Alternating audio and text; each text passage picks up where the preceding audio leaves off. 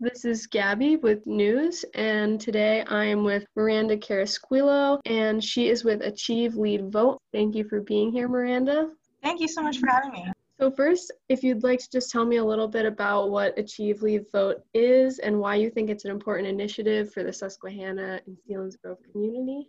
Absolutely. So Achieve Lead Vote is a group of faculty, staff, and now students. This fall semester, we've grown to include students in this work, really just dedicated to getting students registered to vote. Our focus has kind of shifted over time. When we started in the spring, just before the pandemic, we kind of had a lot of different overarching goals, but we've really honed in right now. Leading up to the election, our focus right now is we're just committed to getting students registered to vote, participating in democracy, being civically engaged by casting their ballot. We've really been focusing on that, especially over the last few weeks. Our purpose is just to get people registered and get people to vote. It's important because Susquehanna is a little bit below the national average when it comes to voting. And this is data that we have from the National Study of Learning, Voting, and Engagement. So that data actually gives us a picture of how many of our students are registered and turn out to vote. And Susquehanna has historically been a little bit lower, a little bit below the national average. So that's why it's really become important for this group to kind of collaborate and find ways to shift that trend upwards.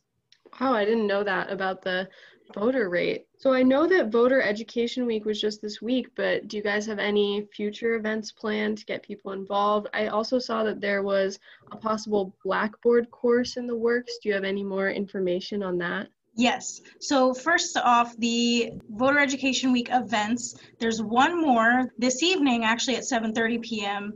There is a live streaming of the Pageant of Agitating Women, which is a beautiful collaboration between Anna Andes and Monica Prince. So you actually still have a couple hours that you can call the Susquehanna box office and get not tickets, but it's the Zoom link to attend that performance. It's completely free. They just send you the Zoom link when you provide your email. So that's going on tonight. And because it's live streaming online, there's not a limit on seats. So that's really exciting. Also, we'll be providing transportation on Election Day to polling sites. So that's not an event per se, but I think it's important that people know that transportation is not going to be a barrier. If they need transport to the polls, we got their back there. We've got some Let's Talks on the calendar with our Center for Diversity and Inclusion that are centered around voting topics. Obviously, those Let's Talks happen on Tuesdays and Election Day is a Tuesday. So we've got one that day talking about the election. We've got one on the calendar kind of debriefing and processing after the election. And so as we continue, more events will kind of pop up. The Blackboard course. So that is currently still under construction, but that should be in the coming weeks. And it's really just all students will have access to this course. And it's really just a way to walk them through the process of registering to vote, the process of requesting a mail or absentee ballot, and then answering frequently asked questions about going to the polls and casting their ballot. Yeah, I'll definitely be checking out some of those events myself. They sound great, especially the screening of that movie. Oh, yeah. And the last question I have for you is, I saw that Susquehanna is now participating in the All-In Campus Democracy Challenge. Could you tell me a little bit more about that? We love a little friendly competition.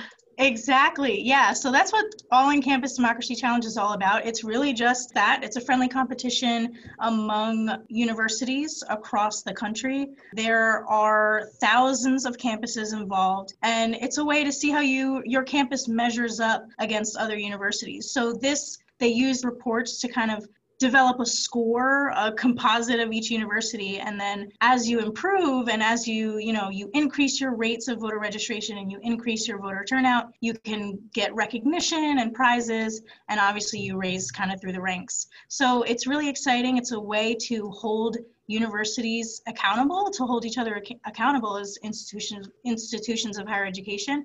And it's also really fun to see your growth and to see how you measure up against other similar institutions. Yeah, I mean, without football season, we need something.